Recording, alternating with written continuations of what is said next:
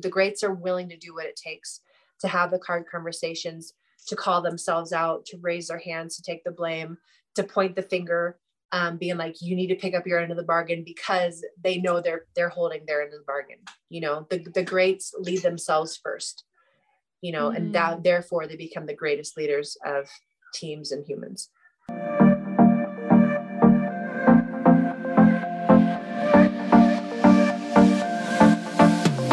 Hello everybody, and welcome back, or welcome to the 30th episode of the VolleyTalk podcast, a podcast of the players, by the players, for the players.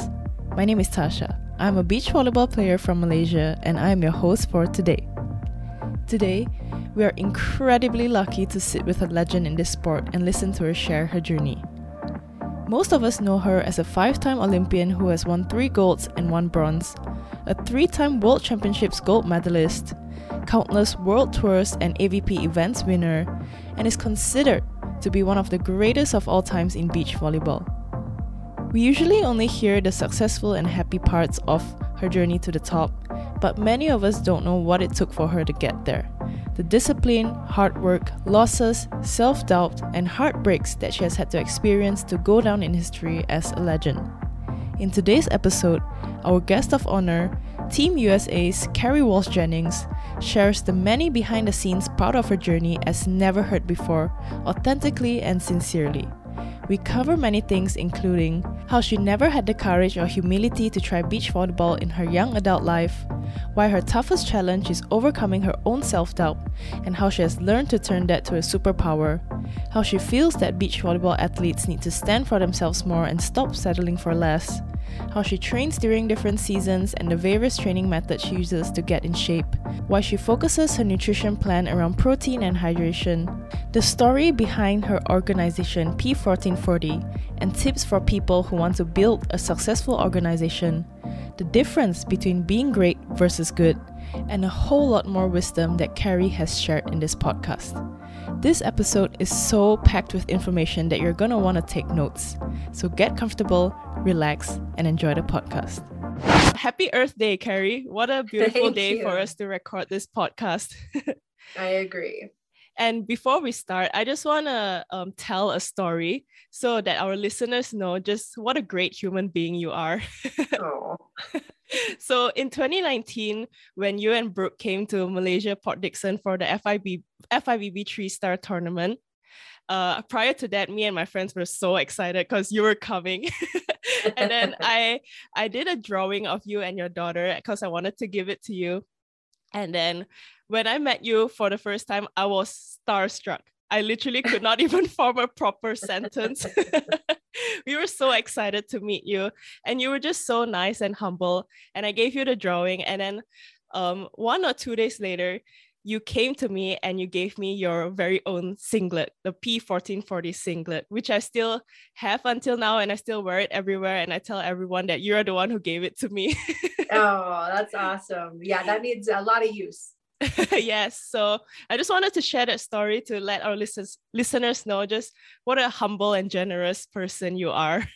Oh, well, thank you. Well, I remember meeting you very, very clearly. And, Brooke and I were so excited for that tournament. And it's always wonderful, a pleasant surprise when the locals, just have so much enthusiasm and love for the game and are supporters of yours. And you were so kind, and your art was incredible. Aww. I remember being so excited to go home and share it with my kids, and Scouty in particular. She loved it. So I still have that.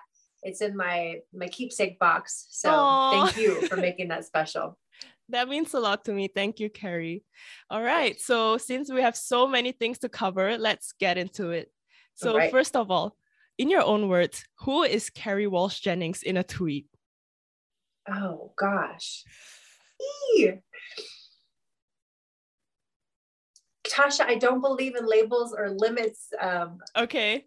And so, I think I would say I'm a child of God. I'm made of God, and I'm limitless. That's what I would say. And a work in progress. I love that. Yeah, that's a bit of a tough question. Yeah. For the first and everything and nothing at the same time. Ooh, well, what do you mean by that?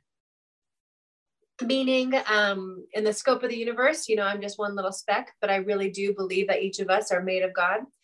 And, you know, it's like one drop in the ocean is just one drop, but all the drops make up the ocean. And I kind of feel like I'm that, you know.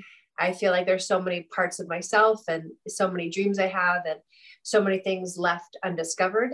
And that's kind of the mission that I'm on in this life, is to seek these things and find these things about myself within the world I live in, and to leave it a better place, you know, certainly for me to leave in a better situation. Wow, I love that. So how did you first start beach volleyball? Oh gosh. Well, I think it's probably pretty important to know that I avoided beach volleyball like my whole life, young adult life. You know, I grew up near Santa Cruz, which is a beach town in California, and I just would never ever play. I thought I was an indoor girl, never wanted to play beach, never had the courage or the humility to try it. And then, you know, after my first Olympic experience in 2020, I knew I was looking for something different. I didn't want to go overseas to play indoor volleyball. I love being home, and I'm a homebody. And so I was just praying for some direction and some guidance. And at the Olympics, my parents ran into Misty May's parents, and they had a conversation. Wow. And that conversation was about, let's get our girls together, see if they, you know, have any magic. And so, you know, fast forward, I think 4 or 6 months later, I went down to Southern California. I was a senior at Stanford at the time, and I drove down in between kind of classes, and I had a little tryout with Mist, and that was the beginning of everything. So I went from avoiding it with all my heart to just diving right in to be with the best that's ever been. And it was a big leap of faith, but it was obviously very worthwhile. And you guys did create a lot of magic. We did. It was fun. I still feel that magic. Wow.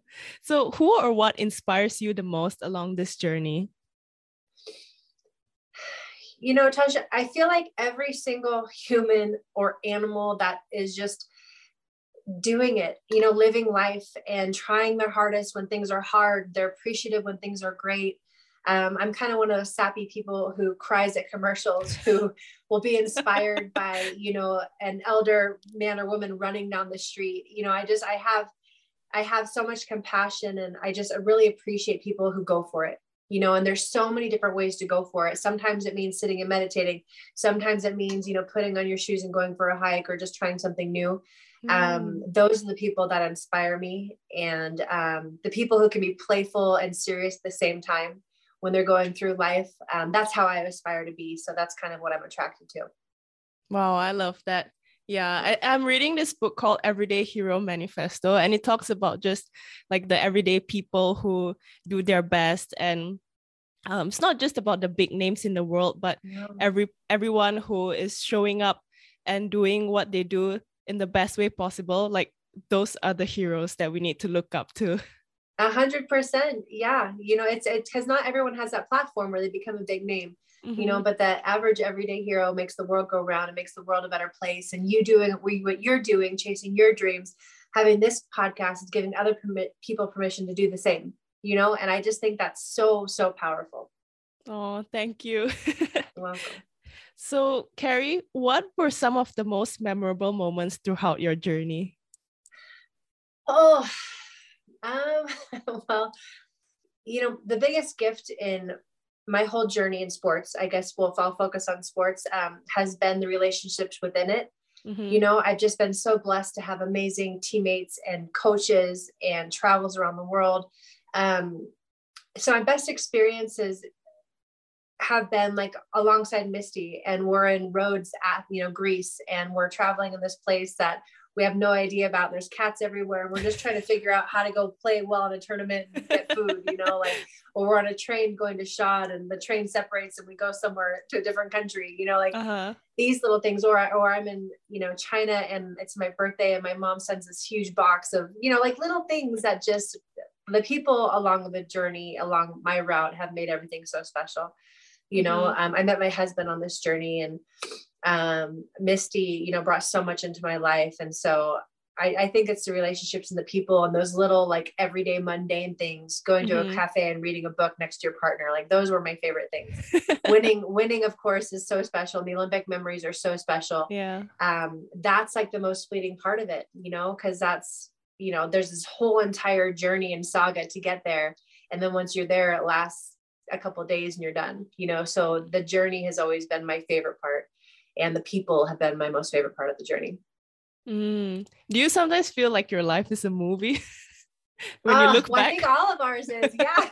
well, I want to be the hero of my own movie. I want to be the hero of my own life, and I want to encourage other people to do the same. I've been listening to so much. I've been in a bit of a like in between stage lately, not knowing if I'm coming or going, and trying to figure out like what's my next kind of golden ring I'm striving for.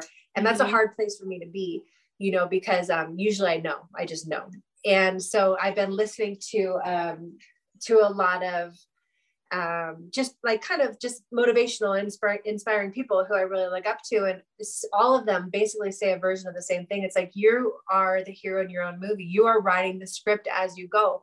So if you're unhappy with how the script is going or how the hero in your movie is living, change it. Like, it's in your hands. And I believe that with all my heart. I truly believe that. And so, I need to stop feeling sorry for myself for being in this middle space and pick a direction and go for it with all my heart, so it's pretty funny. I mean, even for someone like you who has achieved so much to be still thinking like that. Well, it's just, there's so many mountains to climb, in life. And once you get to the top of one, another one is looming in front of you. And for me, I just want to keep learning and growing, and I feel like there's so much, like in so many ways, I feel like I'm just scratching the surface of my life.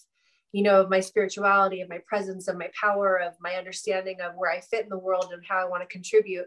And so spending time as I'm in this in-between stage on thinking about these things, how do I want to feel in my body and in my days, and what do I want to contribute? These are all very powerful things. And, I don't feel like I'm too old to do that on the court or off the court. I don't think greatness comes in any age. I've met great, wise humans who are 10, and some of the most, physical and playful human beings who are so inspiring when they're, 95. It's just, it comes in all phases. And I want to be one of those ones who at every stage of my life appreciates where I'm at and is just eager for what's coming up, and that to me is kind of the secret sauce for living a fulfilling and exciting life, Yeah, that's amazing. So with all that being said, what has been the toughest challenge that you have had to face, and what lesson did it teach you? Oh, I think the hardest thing that I've had to face consistently in my life and my career, whether it's in relationships or, in my craft, playing volleyball, is just the self-doubt that creeps in. And I think self-doubt and self-criticism can be very, very powerful tools and strategies to get you to the next level. When I'm at my best, my fear of failure and my self-doubt, my criticism makes me work so hard and it takes me to the next level. But when I'm at my weakest or my most vulnerable, my self-doubt like becomes a big snowball, the snowball effect. And it becomes so huge and unmanageable because that's all I focus on, what I don't have or what I'm missing or my weaknesses are.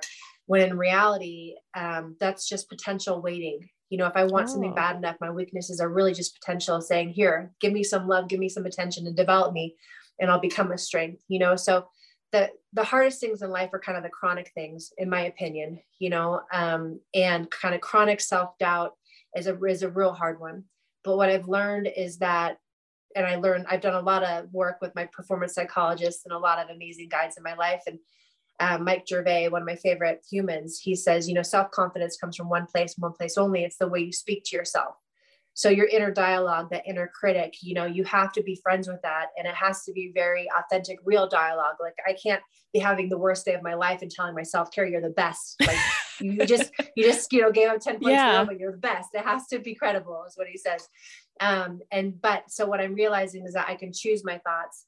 I can choose to be on my own team at all times, even when I'm in funks. Otherwise, I'm literally just jumping on the other team, and I'm making kind of the hard part of being in a funk. I'm making it last longer and feel worse. And so for me, kind of embracing the moments of self-doubt, kind of being the observer, what's this trying to tell me? How can I get through this in this moment? Let me just focus on being in the moment. I can't solve all of my problems in one second. So let me take it one breath at a time. That's really kind of been my antidote to getting through self-doubt, and then getting to work on the flip side of that, when I have some space and some time to reflect on it and to really think about what is causing my insecurities. Once I get a good understanding of that, then I kind of create strategies and structures to kind of attack it. What kind of strategies and structures do you use? Well, kind of what I just said. So awareness, I think, is a magical superhuman trait that we can all develop. So once I realize that I'm in a funk, that my inner critic is just being so mean to me, I have that awareness, and I choose to stop it. And I choose to go from negative to neutral, instead of being like, oh my gosh, you're the worst, everyone's looking at you, to like, I got this. I'm here, be here. I focus on my breath. So conscious breathing. I've had some kind of tools where my one trainer told me just to look far off in the distance, because that's kind of like a physiological reset for your brain. Instead of being tunnel vision focused on the negative, it's like taking a deep breath. You look far off, and it expands your vision. So I work on my self-talk constantly. I kind of become my biggest cheerleader. When I'm training, in practice, I'm working on my self-talk. I'm working on my communication with my partner, so that when I'm on the court, it's natural. I work with my performance psychologist. I have people I lean on. So it's like an inside job. It's a shared job when I talk to my coaches or my partner, and then also my psychologist, my experts I lean on. And then it's a reflective process as well, and then it's a choice. I always want to choose to be on my own team, choose to live in truth and faith, not in fear. And the more I get into this habit of awareness when I'm not doing that and choosing to do this the better way, in my opinion, it just becomes easier and easier. But it's never easy. You got to go through shit sometimes, use my language, to figure out your process and to figure out, this isn't working this time, let me try something else. And that's kind of part of the whole fun of it, actually. Yeah, that's so true. And I really like how you say that the first thing is awareness, because I think especially I see a lot of young athletes, they don't even realize that they're talking badly to themselves. And then they just keep saying stuff that is hindering their progress, but they don't even realize it. And then even when other people tell them, it's like they choose not to listen or something. I don't know. But I really like the fact that you pointed that out. Oh, well, I mean, when I was a young kid, I did it. When I'm a 43-year-old woman, I still do it. It's always a work in progress. But literally, this has been said so many times in so many different ways, but it's like, how would you speak to your best friend or to your child when they mess up? Like, you should do that to yourself. And it's not that you're allowing yourself to underperform or to live in mediocrity. It's like, you can't hate yourself for messing up. Like, acknowledge it, have awareness of it, and then move powerfully through it, whatever that looks like. But the moment that you start hating yourself, it's just, again, you're digging yourself in a deeper hole that doesn't need to exist. If you want to be your own hero, it all starts with self-love. And sometimes self-love is like, Kerri, pull your head out of your tushy, like, come on, focus. And sometimes self-love is, you got this. Like that, like that was an honest mistake. Learn from it, move on, So different forms of self-love. Yeah. Different expressions of everything. Sometimes my game face is a huge smile. Sometimes it looks like I want to rip your face off. It's just, there's different faces of everything. Wow. Interesting. So Kerri, now I'm going to ask you some of the best ever questions. So which is the best ever match that you have ever played? The semifinals match in London, Misty and I versus the Chinese team. Oh, I watched that. We were getting our butts kicked, and we outlasted, like Misty and I did so well, and we stuck together like we did better than anyone in the world for 10 years, and we did it. Wow. And which is the best ever team that you have played against? I mean, you and Misty were like the best team in the world, but if there was one team. That's such a good question. Because there's just been so many great ones. When Misty and I first started, there was a team of Sandra Perez and Anna Paula Connolly, and they beat us more than anyone. And it was so frustrating until we cracked the code. And then once we had it, we had them consistently, but they were incredible. They were so smart, so wise, very experienced and very physical. And they were a great team together. I think Larissa and Juliana for sure they were never an easy match ever. Shelda and Adriana, like early in our career, they were very, very good. And this, we beat them often, then the scores were pretty lopsided, but it was always such a challenge and so gnarly. And then I want to say Elaine Youngs and Holly McPeak. These are all early in our career. It's interesting that I'm choosing these athletes. But these teams were amazing. I think most recently, Laura and Kira kind of leading up to Rio were very hard. This last quad, I almost forget because it was so hard for me and I just performed so poorly. I would say April and Alex, when Brooke and I played against them, that was always a hard battle. So there's just been so many amazing teams, but I would say the Brazilians in general were the hardest across the board. Yeah. You know what? I've been watching a lot of you and Misty's old AVP games. It's just so interesting to watch, like how the old AVP format was with the crowd and the commentators and everything. It's so much fun. Yeah, it's our sport deserves that. Hopefully we can get back to that. There was so much reverence and so much, like, it was just so real, and the fans loved it and the athletes love it. The athletes were respected. The game was respected. And the game has taken a hit all across the world. And it's so unfortunate. We're seeing it on the AVP. We're seeing it on the FIVB. And ideally, this is kind of a rebuilding stage. And Bally's came in and bought the AVP. I'm hopeful for them. FIVB just got a big injection of money. I'm hoping for them. But the athletes need to start standing up for what we deserve. Yeah. And hopefully the fans start showing up consistently to support our sport. That's been missing. It shows up hugely in the Olympics and it goes away for 4 years. So we need that every day. Yeah, that's what I feel too. Because I feel like beach volleyball is such an interesting sport. Like so many people love watching it. But I feel like beach volleyball players are so underrated. Yeah, I agree. Well, it's like the Olympics is the greatest sporting event across the globe, every 2 years now. It's because of the storytelling, they get to know the heart behind the athletes and the triumphs and the trials that they go through and then they showcase the sport. And we haven't done that very well in our sport. There's so many amazing stories, and it's not just the top athletes. It's like the people who are qualifying, they're in the country quota to try to qualify for the qualifier. There's just so many amazing stories. And hopefully, now with social media, and I know us athletes can tell our own stories, which is a beautiful gift. Going on podcasts like yours is a beautiful gift. But the market needs to recognize us. And I don't know how. I'm hoping P1440 can be the vehicle where we can transcend the sport and the market recognize us. But it's coming. We just got to stay on it. And we have to have standards and values and stick with it. I think we need to stop settling for less. Yeah. So more questions about P1440 later. Okay. Which is the best ever venue that you've competed in? Oh, hell. Can I give you a couple? Yeah, of course. I mean, you've competed in so many. Okay. Well, yeah, there's been so many. Manhattan Beach, California is the Manhattan Beach Open is such a special, special event. Stade, Switzerland is like my favorite ever. We used to play in Klagenfurt, Austria, which was just next level. And then as far as the Olympics, just every Olympic stadium is so special. But playing in Athens and in London were just two of my highlights. Yeah, I think the Olympic stage is the most amazing one. Well, yeah, it's just so romantic and so dramatic. And it's just the history it's all beautiful. Uh-huh. And Kerri, what is one team that you would really love to play against, no matter past or present? Ooh, who's my partner? Anyone. Whoever I want. All right, well, we'll leave the partner out of it. Who would I like to play? All of them, all of the greats. I'd like to play. I mean, I know we're women and we get our butts kicked, but I'd like to play Phil and Todd.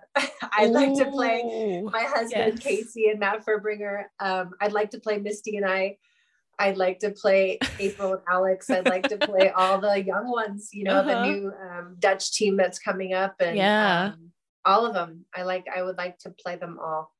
Yeah, I was also watching Phil and Todd's game recently. I was just so mesmerized by how they played. Yeah, they're. I mean, they had a different kind of magic, and they just fit. It's so wonderful when you see a team that each team member complements each other, and not that it's perfect, but it's like on the court, it's perfect. It's pretty cool. Yeah, just like you and Misty. Yeah, and we fought real hard for that. We butted heads. We went through ups and downs, losses and wins, and we loved each other throughout, even when it was hard. And, you know, I think that's a sign of a great team. And if I continue to play, that's like all I want. I want to become the greatest team there is with my partner, and to play freely and connected. And I think when you watch the greats like Misty and I and Phil and Todd and Adriana and Shelda, like the trust, the self-trust for each person, the trust within the team trumped everything. And so everything, like winning was always an option, and it was always possible, even if they were down by a lot, you know? Wow. So, okay, now, Kerri, I'm going to ask you some technical questions in terms of training, practice, and nutrition, because it's not every day you get Kerri Walsh on the show. So, what is your training routine like during different seasons, like in season, off season, pre-season, whatever there is? Yeah, well, you know, it's all pretty consistent, to be honest with you. Obviously in kind of off season, I take a break from volleyball, and I'm really just focused on lifting and putting on muscle mass. My preseason, I'm still lifting heavy, but I'm doing kind of more cardio, and I'm starting to get ready to get on the sand again. And then when I'm like in season, I want to maintain my muscle mass. So my lifting is less heavy lifts, and I'm kind of doing more reps, and I'm working on my mobility and keeping strong. But every season has cardio, it has weights, and it has mindfulness training. You know, I think only in the off season, I'm not playing volleyball, but other than that, those elements are all the same, you know, because I really do believe doing one thing all year is just a recipe for burnout. It's a recipe for overuse. And so even if it's like a couple weeks off, I think that's hugely, hugely important, you know? And during in season, how is your training routine like? So in season, so I've had my same trainers for many, many years. So in season, generally I lift twice a week with my trainer at Fast Twitch in Orange County, very close to you.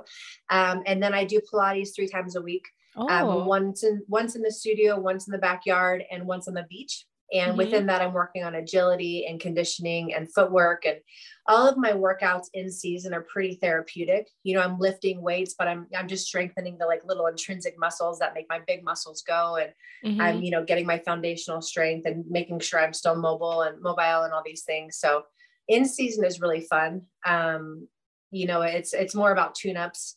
And just, it's kind of psychological, you know, when I'm lifting weights and I have that sense of tightness in my body during in season, like in between tournaments, I love it. You know, I want to feel like I'm still building strength, even though I'm not lifting heavy or anything. But I stick with it. And what about ball practices? So in season, you know, if there's no tournament, then it's Monday through Friday, you know, 2.5 to 3 hours. I would say 3 hours maximum. I feel like the past 10 years of my career, we've been having like 2-hour practices max. And that's including warm-ups. And so it's so focused, and you go so hard, and then you're done. You know, I think it's really challenging to focus on anything for 3 hours and have a really high quality of play. And so sometimes we'll have double days, but to have a really good 2-hour practice, I think is plenty. So yeah, ball practice 5 days a week generally. And then if there's a tournament, then it's generally kind of 3 days of practice, day off, and then you get ready for the weekend. So I know you mentioned that your training has been pretty consistent, but has it evolved over the course of multiple Olympics? Yeah, for sure. You know, I've just been so blessed, Tasha, with my trainers, because my trainers are they're the curious types where they're always growing and learning, and they're a little bit older than me. And so when I show up, I just do what I'm told. And it's such a luxury as an athlete to not have to worry about it, to know I'm in really good hands. So they keep evolving, and they keep challenging their bodies. And so therefore they challenge mine. Early on, I played a lot. Like I played, if anyone would say, Kerri, we need an extra person, I would go and do it, even if it was my third practice, you know, and I think I needed that. I needed to get those reps. I needed that confidence. And so early on, I'd say for the first 5 years, I was doing that. And then after that, just became a little bit more structured, where I would train during my normal training, and then I just focus on my strength and then my Pilates. I think later on, I would say since 2010, I added the mindfulness training. I've incorporated more water training. And, you know, the older I get, because water, there's just no impact on your body, and it's such wonderful resistance. And I learned this from my friends, Gabrielle Reese and Laird Hamilton, and they do amazing training within their XPT program. So I've added more stuff like that kind of in the later years. And it's awesome. You know, I just want to keep challenging my body. Like, I'm a big fan of the traditional stuff, lifting weights. I love lifting with all my heart. Like, I wish everyone would lift weights smartly, and mindfully. And I love just trying new things as well. You know, so I'm a creature of habit, but I'm always looking for something new to try as well, to keep kind of my mind fresh and my body fresh. I love that. So can you talk more about the mindfulness training and the water training you said? Yeah. So, well, mindfulness. So I'm always working on my self-awareness. You know, I know you can probably tell, but I talk fast, I move fast. I'm like, I always live up here. And my whole, like, I know greatness and love and truth and everything that I'll ever need lives in the moment. And so the more I can live in the moment, the radder I'll be on and off the court, the more enjoyable my life will be, the better I can respond to my life challenges or great moments, you know? And so my mindfulness training is really training my focus. It's training myself to live in the moment. It's training my awareness to recognize when I'm not in the moment. It's breath work. It's journaling. It's talking things out. You know, it's my inner critic. It's that inner voice. So those are things I'm constantly working on, whether I'm playing volleyball or not, you know. And then the water training is so fun, you know. And basically, you know, you go underwater, you do work holding your breath, you know, and so I'm expanding my lungs and I'm training my body to use my oxygen more efficiently and recover faster. And then there's a lot of jump training we can do in the water. So you're holding weights and you're underwater and you're, you know, leaping up and these types of things, you know, and it's really, really fun. It's really challenging. You got to make sure there's people around you because things happen in the water. You got to be safe. But, you know, listening to Gabby and Lair talk about it, doing it a couple times with them really inspired me to get into it on my own. And every single physiotherapist I've ever worked with is like, Kerri, get in the water. It's so good on your body. Really? You know, like there's no gravity. There's, you know, the weights are, you know, are weightless in the water to a certain extent, and you're kind of decompressing and there's natural resistance. And so I really believe in water training for many different reasons. And it's fun too, you know. Oh, okay. I gotta look more into that. This is the first time I'm really hearing someone talk about it. It's cool. We'll go to, I would think it's at XPT. And that's Gabby and Lair's company. And they have these experiences where you can go and live basically 3 days with them and see their life and their lifestyle. And it's all stuff that deeply resonates with me.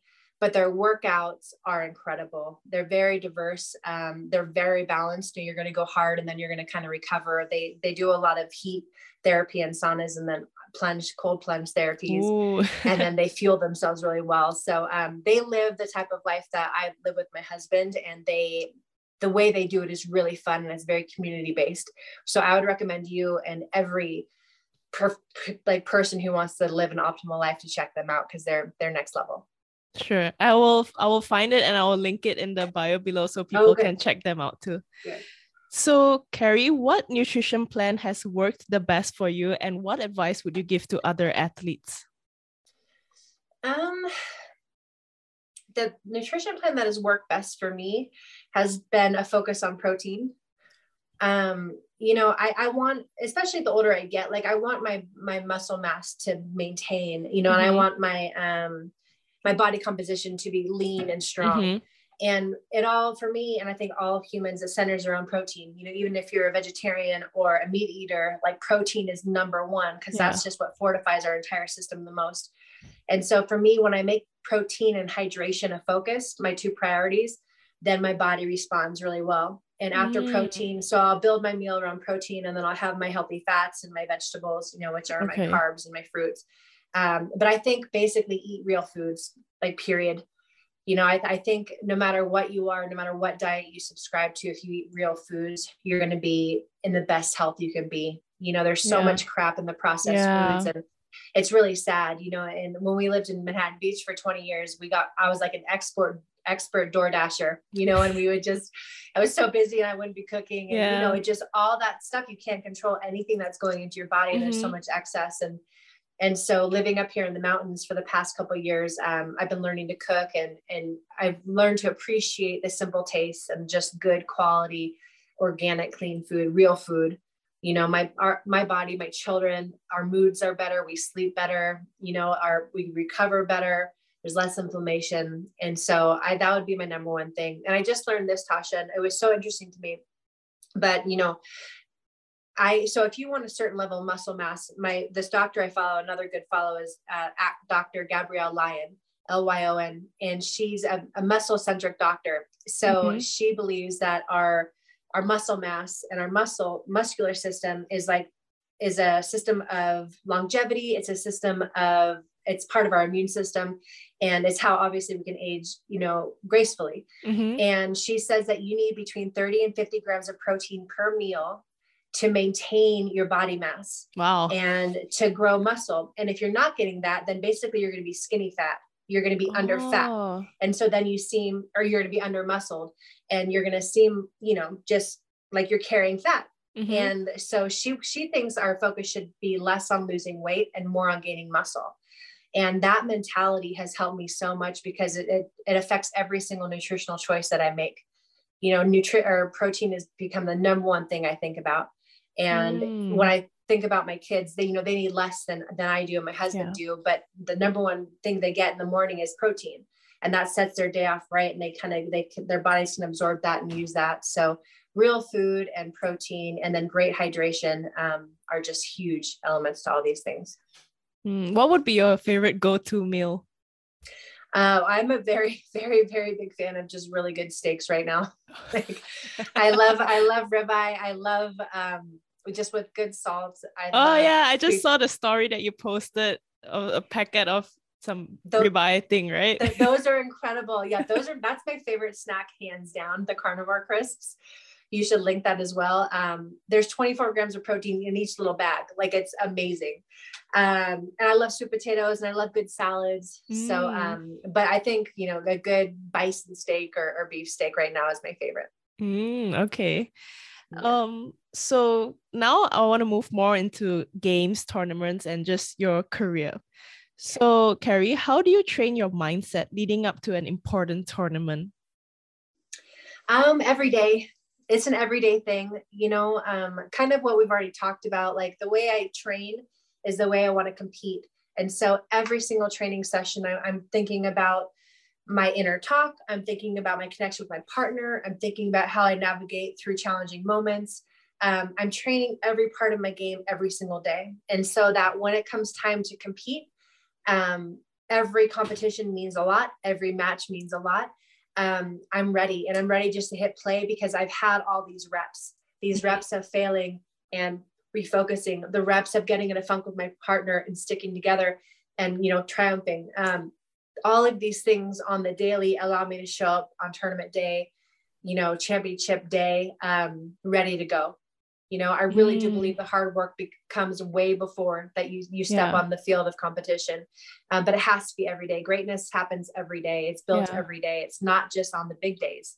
If you do it, then the big days are almost overwhelming. But if you live every day as it's equally important, then those big days it's just another day, and it means a lot, and it's so exciting, and your adrenaline's going, but you're ready for it, I remember there was one podcast that I forgot which one, but you said that during the Rio Olympics, I think, with April, I remember you said you were nervous, and then you told April that, and April said, name your butterflies. Yeah. Do you still use that? Oh, 100%. No, that was actually my very first tournament with April in America. So it was an okay. tournament. Sorry. No, it's okay. No, it's the same. It's kind of the same, but it was our first tournament, and I think we were the first seed or one of the top seeds playing like one of the worst seeds. And I was like going to have a panic attack. My heart was racing, and I was so nervous. And I shared it with April, and she's like, "That's all right." She's like, "No problem." She's like, "You should name your butterflies." So I was like, "That is genius." And she goes, "You should name them Victory." And so for now, forever and ever, I'll be forever grateful to April. My butterflies have a name. They're named Victory. Aww. And now when I feel anxious or nervous, it's like my body is telling me I'm excited. Like anxious and nervousness are literally the same thing. It's just how you perceive it. There's this quote I heard the other day: the difference between feedback and criticism is the way you hear it. And it's kind of the same thing with anxiety and excitement. It's the way you phrase it, And so, I like that cute little story. Yeah, that's super interesting. Yeah. So, speaking about that, how do you calm yourself down during a tight situation in games? I breathe. I lean on my partner. I'm not afraid of saying, hey, I'm nervous, stick with me. If I make a mistake, hey, I got it, stick with me. I talk to myself like I got it. I'm born for this. In kind of more important moments and moments where I'm, my heart's racing and I'm feeling a little bit nervous, I start to smile at the situation and be like, I got this. I'm here. I choose this, and then also one piece of advice that helped me so much.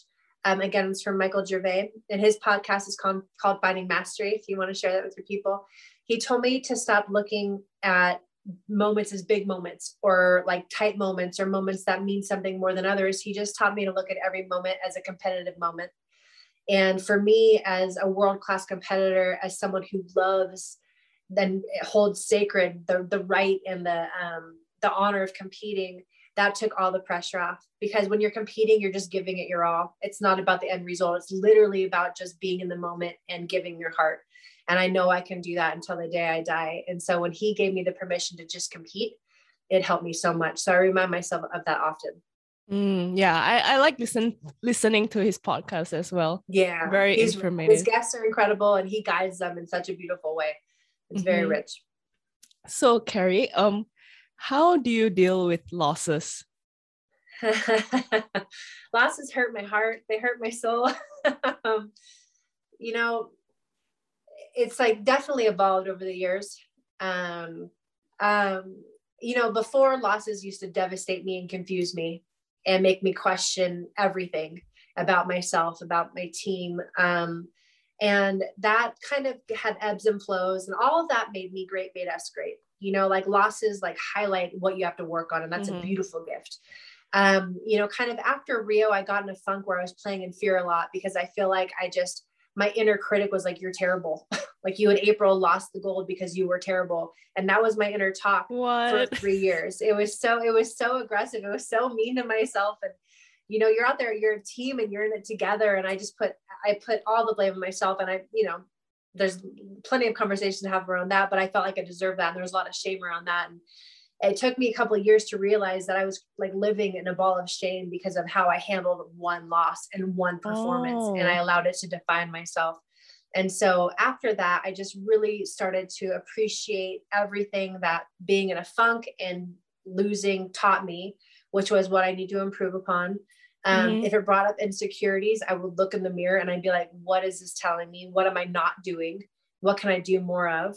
And then it really taught me to be kinder to myself, because what I started doing was diminishing myself, and just thinking, oh my gosh, that team is incredible. They do this. They're going to stop me here or this. Like that was my thought process, instead of being like, bring it. Like, I don't care what you have. This has been my mentality my whole life. Like so much respect and reverence for my competition. Like they're there to make me better.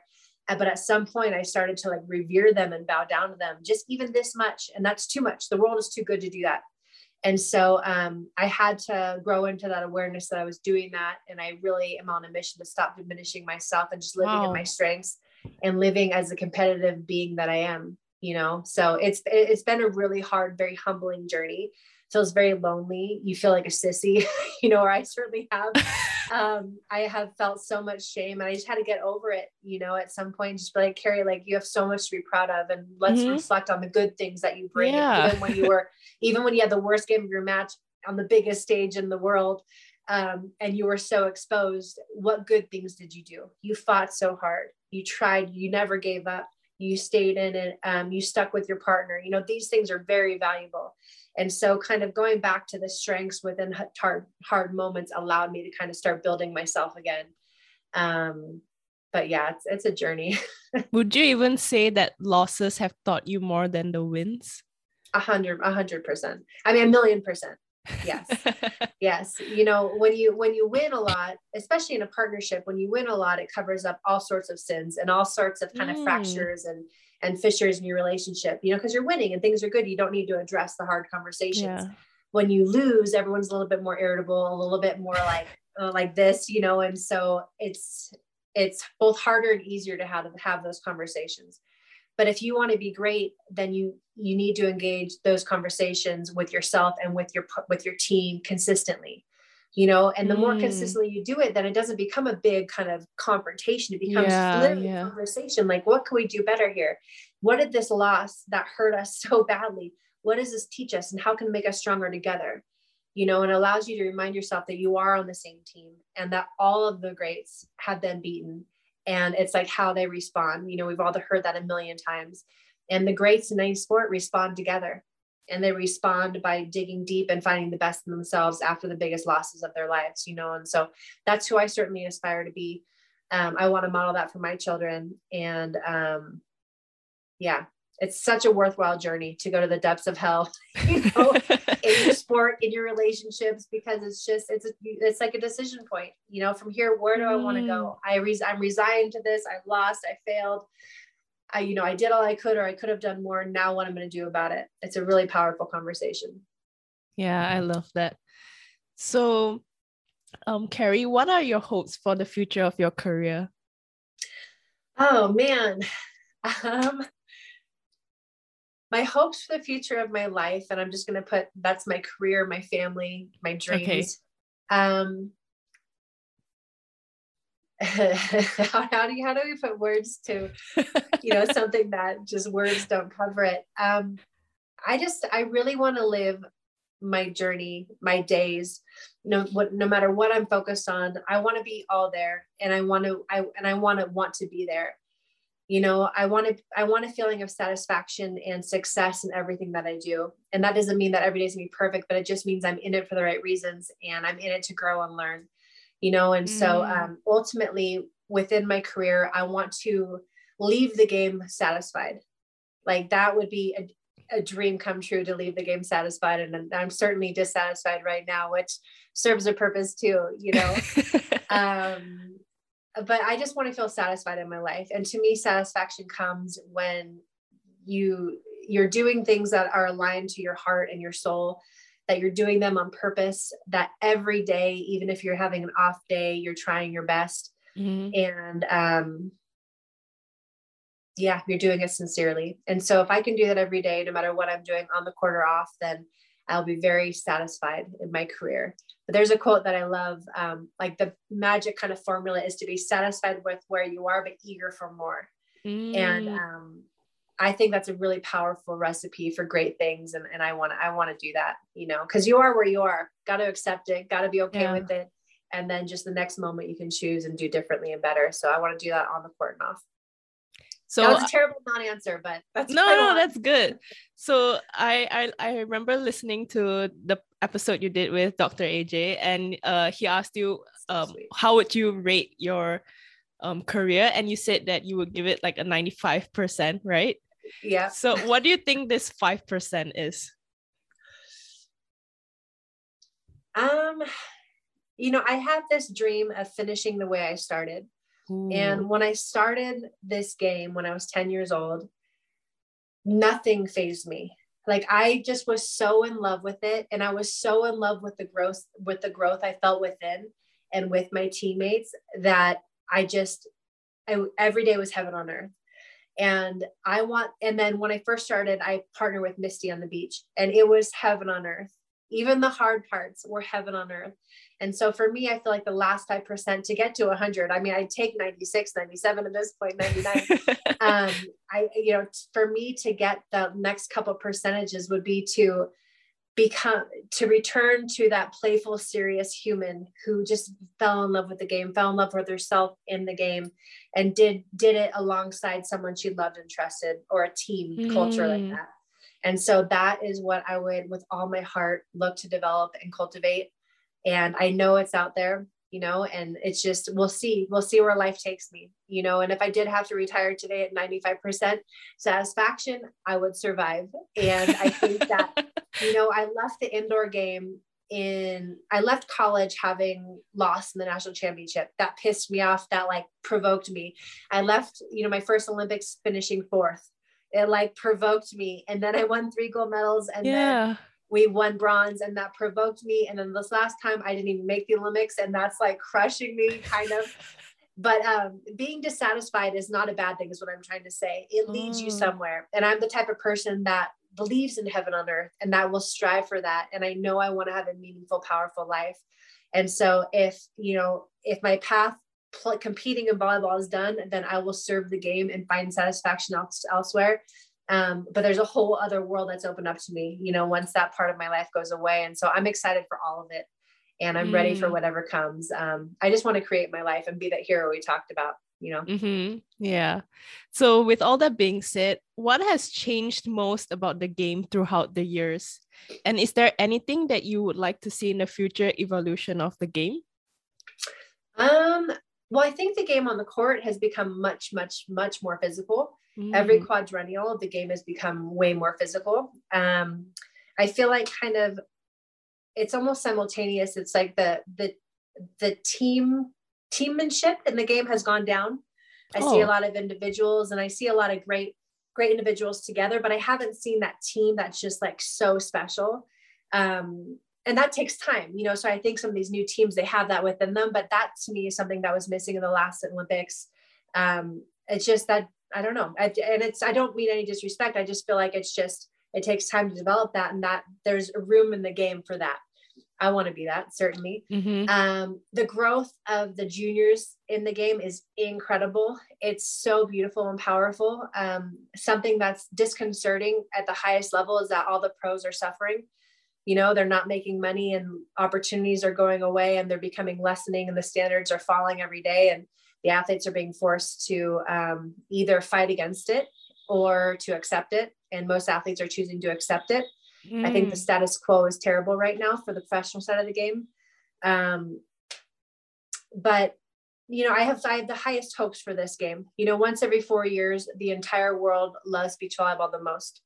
And for me, my ideal dream would be that an entity comes out and is able to create a platform, a league, a tour that is akin to the NBA or the ATP, where the athletes can make their money on that tour. And the Olympics are still very sacred, but that's secondary to where the athletes make their living. Because ultimately, the FIVB and the Olympics are just, 2 to 4 teams per country, only 2 teams per country maximum go to the Olympics. And so there's a whole other world in every country of athletes who are wanting to make a living in this game and they can't. Yeah. And so my dream would be to be part of that mission, to start a company or in collaboration with the existing entities, which I think is a long shot, but to create these opportunities for the athletes. The athletes deserve a chance to have a good living in this game. And the way it's going now, it just becomes smaller and smaller and more segmented, and athletes are going to be left behind, which is unfortunate. But why do you think this is happening though? Like, as you said, I thought beach volleyball is growing. So shouldn't the money and everything be growing? I hope too? so. you would think so. I honestly don't know. I think leadership is one of it. One thing, I think, the ATP, the tennis tour, they are very, very strong because it's the players, the promoters, and I think the governing or the sponsors are all in it together. Like they work together and they challenge each other. And so rising tide lifts all boats.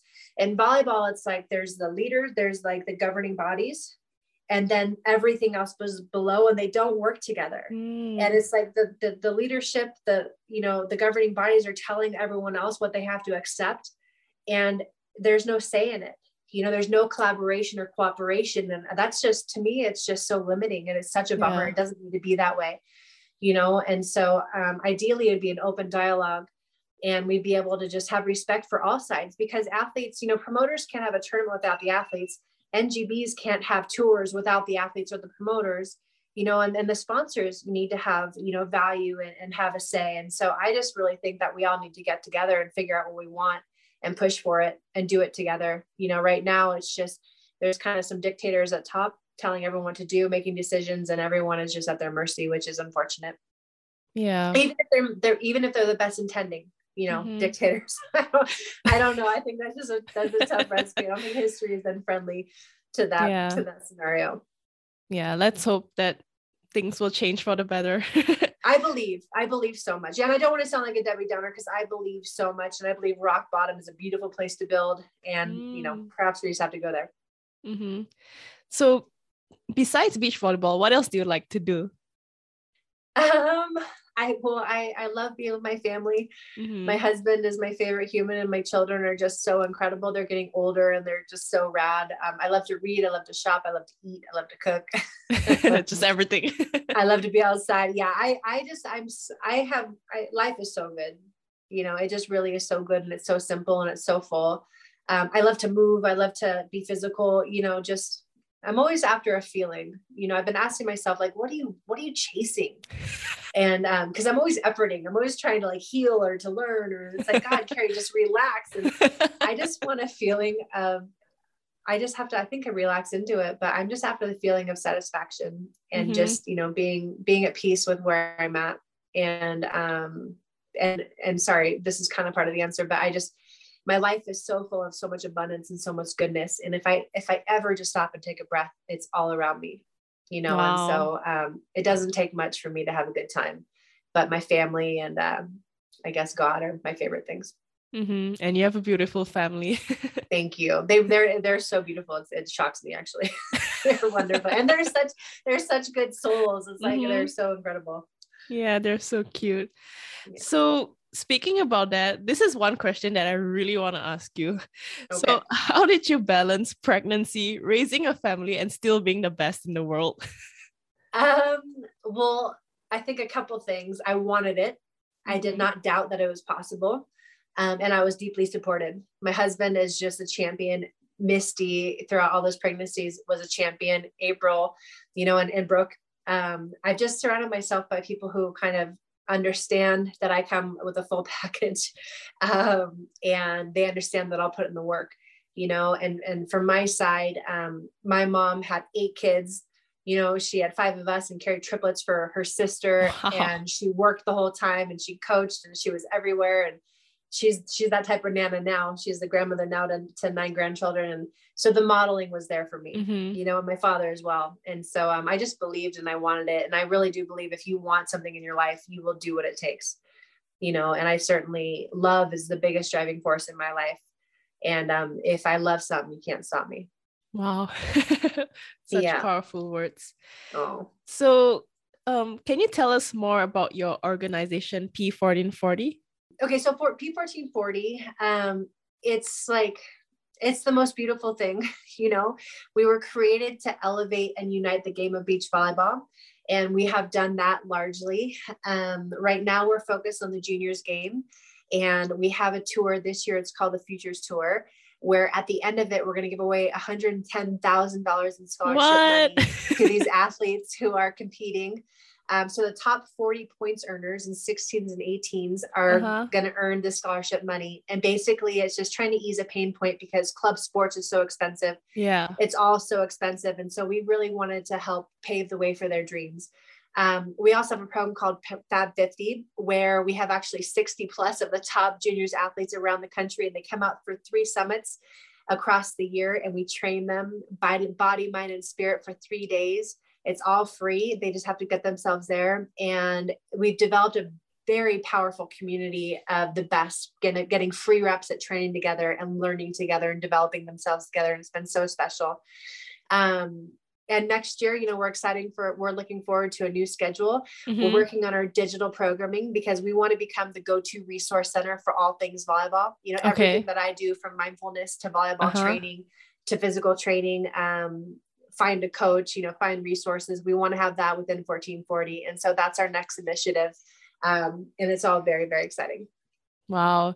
So for people who want to develop beach volleyball in their country or region, how does one build a successful organization like P1440?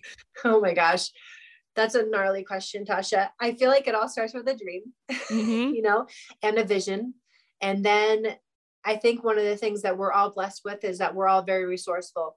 So you surround yourself with people who are like-minded, who have a similar vision, who are hungry just like you are, and you get to work, but I think you can shake the world with one person. If you have 2 people who are aligned, you can really create something amazing. And so to me, it's create the vision, create the team, and then just figure out a way to get the components that you want. And don't be afraid to start small. I think something that we've done we had to learn the hard way is that we tried to be all things to everyone from moment one.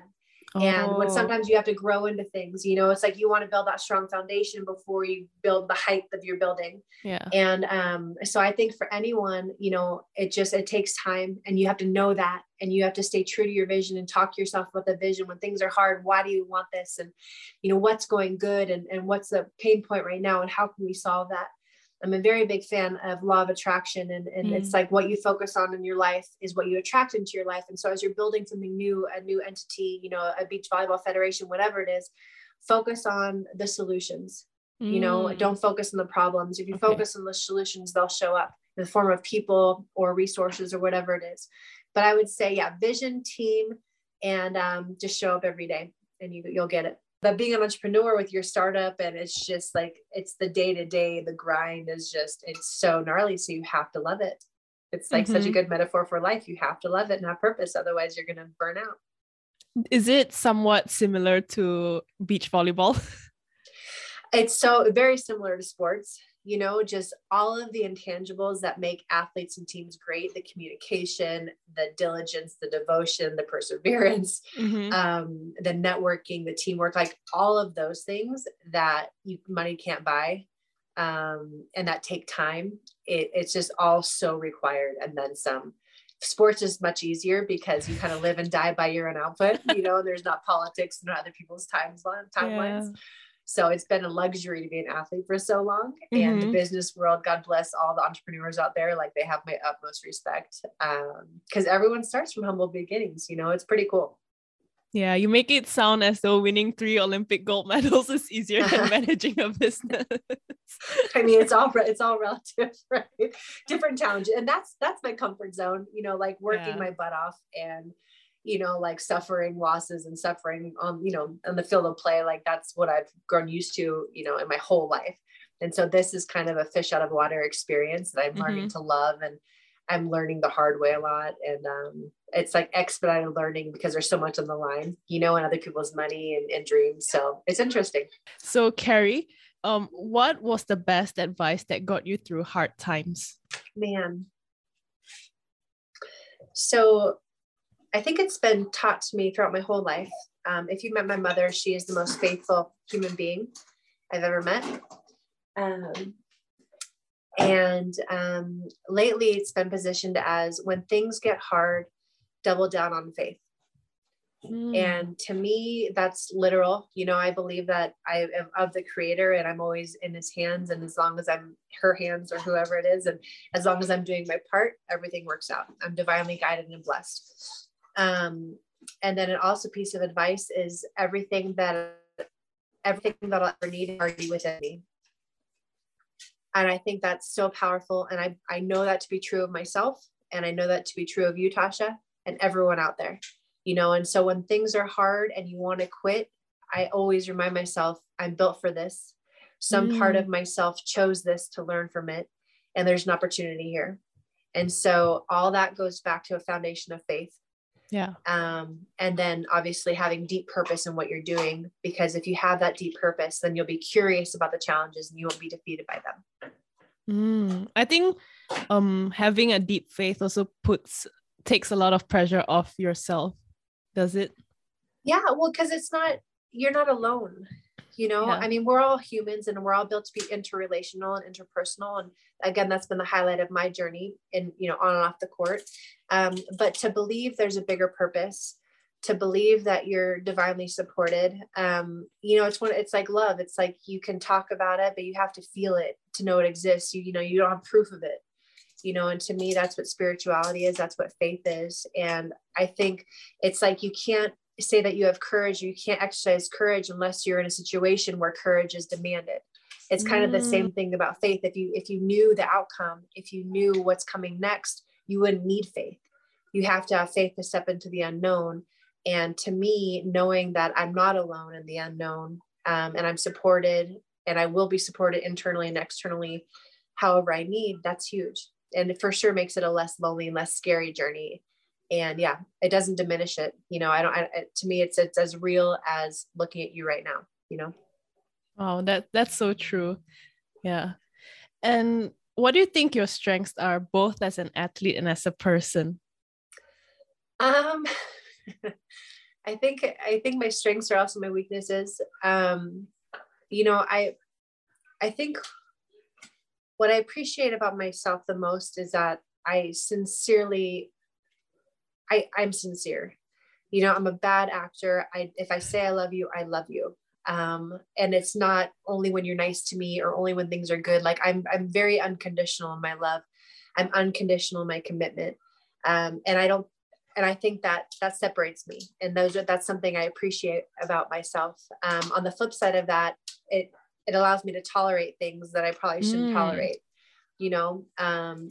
And I feel like I'm a deeply empathetic person, and I've messed up so hugely in my life. Like I failed, I've cheated, I've done all these, I've been a bad person. I've learned the hard way in so many ways. And so when people are like this to me or in the world, I understand it from a human perspective, you know, and I want to love and be like, it's okay, you're learning from this, you know? And so I think the deeply empathetic part of myself is beautiful, but also, again, it lets people off the hook to a certain extent, you know? Yeah. So, but I think living life sincerely is a beautiful gift to yourself and to everyone around you. And I think I do that pretty good. Yeah, I agree. And when you live sincerely, you don't have to feel afraid of getting found out. Or I was just thinking about this in the morning. Like if you're just honest and true, and you don't have to be afraid of anything. No, it's so true. Yeah, there's no performance. Yeah. And even it's just that just means that your job is to be in the moment, right? And to put on no pretenses and just to be you and be sincere, you know, whether you're being vulnerable or you're being weird or you're being silly or serious, like that's okay. These are all expressions of us. That's how we started, right? There's so many expressions of each of us, but to be sincere is to be all those things in the moment. So yeah, I agree. No, there's no fear in sincerity, you know? Yeah. So Kerri, you've been dominant for many, many years. And one question that I want to ask you is, what do you think separates the great from the good?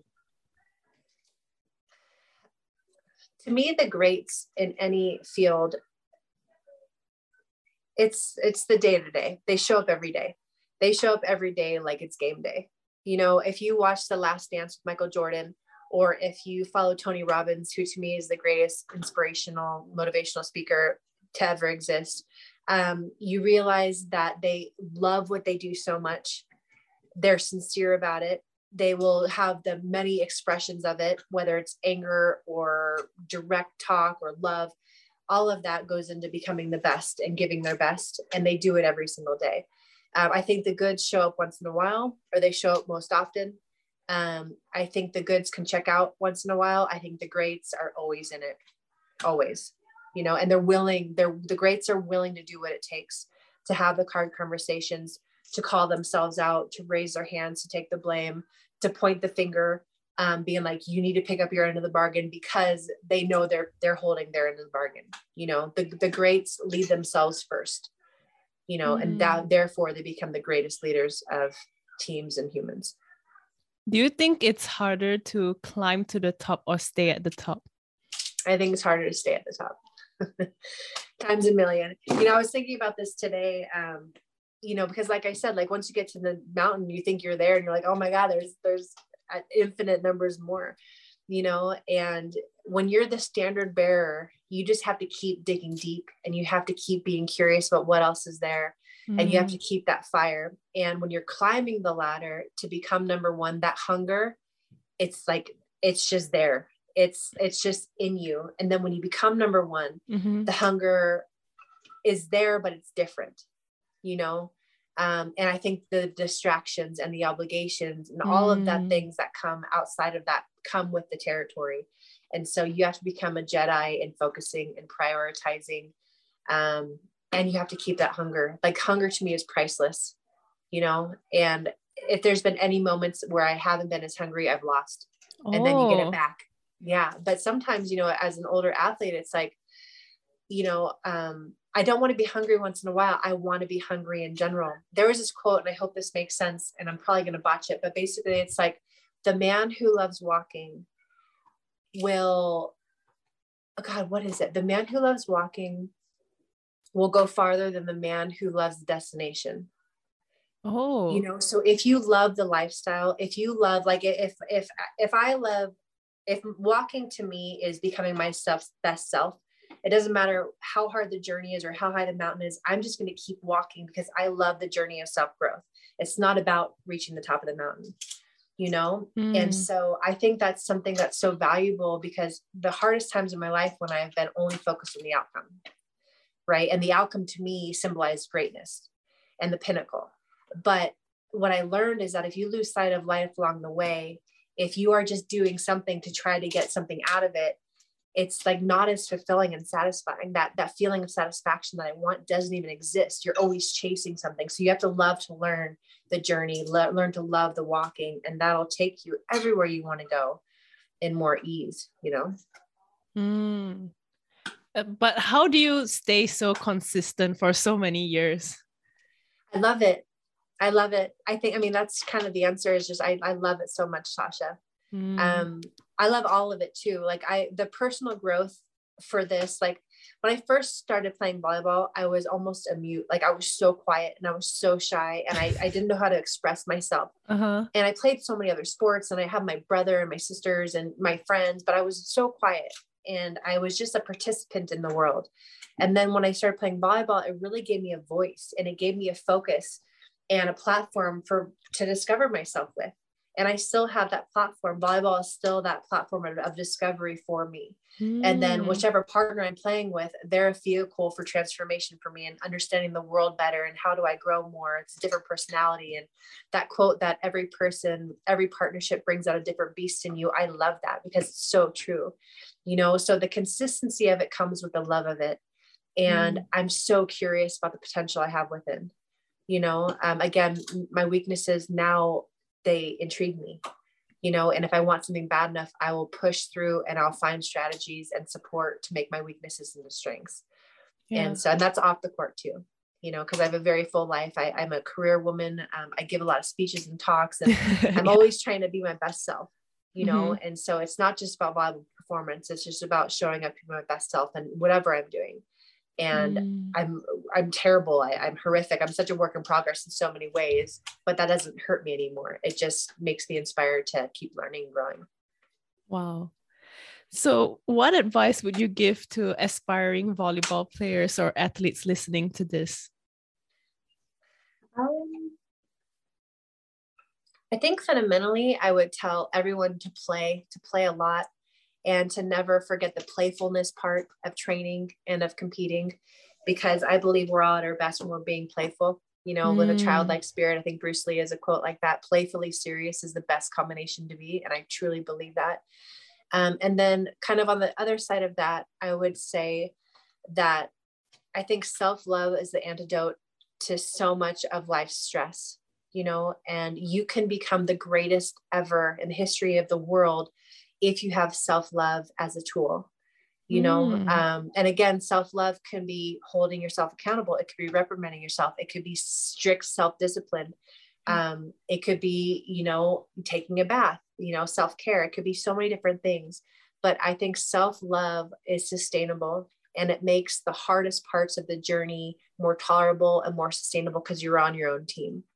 And so whether you're a male or a female, if you're a legend or a rookie, I recommend getting into a self-love practice that allows you to support yourself as you go, because it's going to be hard. Life is going to be hard. You're going to get punched in the throat and get knocked down a million times. And it's up to you to stand back up and to make the choices, no one else. And so I think self-love is huge in that. Yeah, I find it funny how self-love is something that seems obvious, but isn't necessarily easy. No, it's so hard. Well, because we've all been trained like Tasha as an athlete. And I think everyone is like, don't complain, don't whine, suck it up, do your job. Those are beautiful things. Like, I love those things. Like, I wasn't allowed to make excuses growing up, and I'm great because of it, you know? But at the same time, sometimes that shuts off your communication with yourself. You know, for 30 years, I told my body to shut up. Like, your shoulder hurts, shut up, like, deal with it, work around it. And finally my body gave out. Like, that's not okay. Like, I have to love myself as I'm challenging myself, you know, and those are very hard things, because it's not, we treat other people like that, but we don't treat ourselves like that. And I really do think if you can like kind of look at yourself as your best friend, and how would you treat your best friend when they're going through hard times, mentally, physically, spiritually, on the court, off the court, you're going to guide yourself in a better way, in a powerful way, you know? Because I feel like with our friends, like for me, my greatest friends call me out, or they say, Kerri, you know, you're hurting yourself by thinking this way or by doing these things. That's a great friend to me. You know, it's not always like, oh, you're perfect, Kerri, you're good, you know, like, and so to me, a great friendship with yourself means being honest with yourself, you know, and having that self-awareness, and then choosing what you want, you know? So it's not easy, but I think the more you do it, the better you get at it. And then again, the more self-awareness you develop, you're going to be able to navigate through these situations. But it all starts with the awareness, and then eventually build in self-trust. And if you have self-trust to go through hard times, because you're consistently loving yourself, you're consistently trying to crack the egg, you're consistently resourceful or resilient, when things get hard, you're going to be like, I got this. And you're going to say it with confidence because you've earned that self-trust, you know? Yeah. So looking back, like you said about the shoulder and how you pushed through it, would you have not done that looking back? No, I mean, yeah, you do what you got to do, you know. I don't believe in regrets. I've learned the hard way, you know. I think the only thing I would do differently about my shoulder, when I was at Stanford, I was still growing. Like I grew a little bit in college. I grew pretty late, and I had 2 surgeries at Stanford that they were experimental, and I felt pressured into getting it, but I so wanted to be fixed that I just said, yes, I'll do this. And I kind of wanted the easy fix. Whereas my recommendation for that 18-year-old me, and for anyone now, would be like, surgery is literally the last resort. Like, do everything you can to align your body and, you know, get strong and get stable. And like, it's not just the shoulder that's the problem. It's your whole body. You got to integrate it. Whereas, you know, when you have an injury and you get surgery, you're only focused on that. And so it kind of becomes disassociated from your body.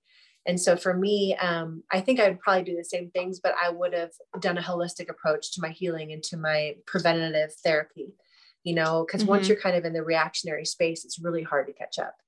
Yeah. So surgery is the last case scenario. Okay. And our bodies are so built to heal through nourishment and mental, you know, thinking and all these healing modalities that, surgery should not, unless it's traumatic, you know, but for me, I didn't need that. Okay, noted. Yeah. So last question, Kerri. What is the biggest lesson that volleyball has taught you?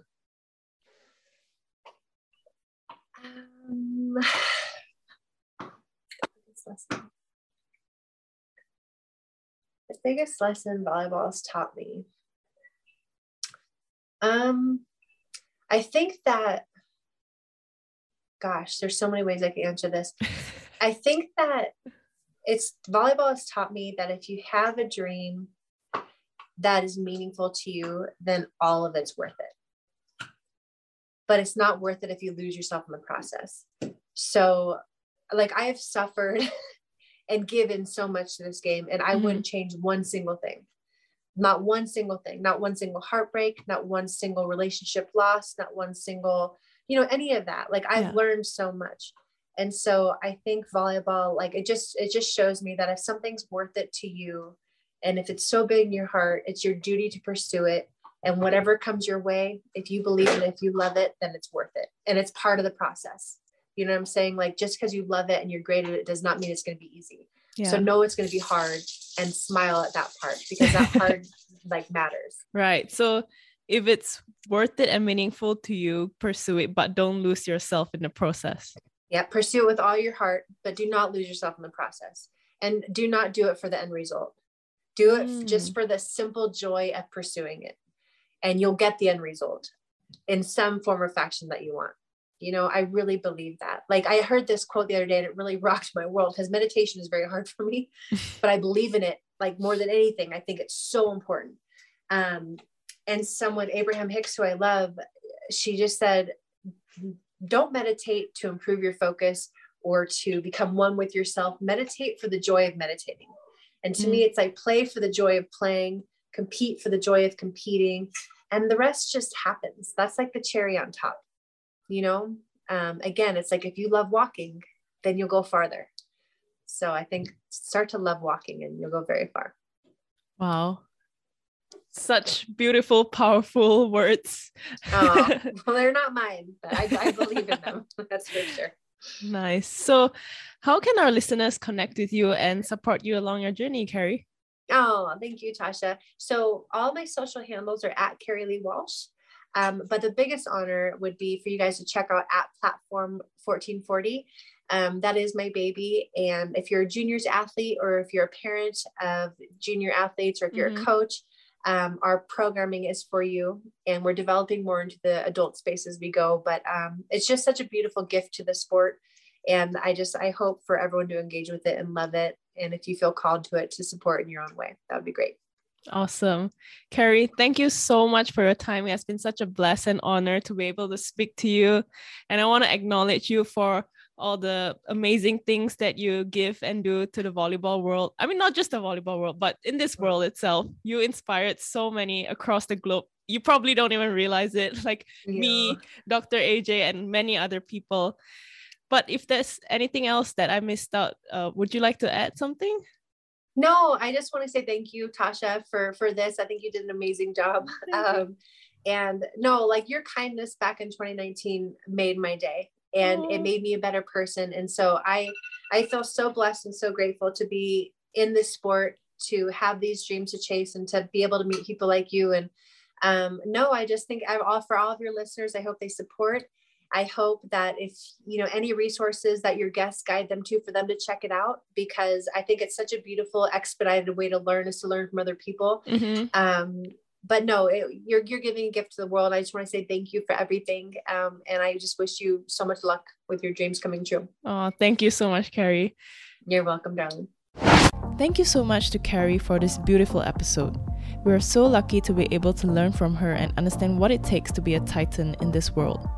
If you found this episode helpful, share it with your friend, your teammates, or even your coach. It really helps too if you could share this episode on your social media platform to help spread the word, so that more of the beach volleyball community will be aware of it, and we can all help to grow this amazing sport that we love together. Don't forget to subscribe to the channel. And once again, thank you for joining us, and I'll see you in the next episode.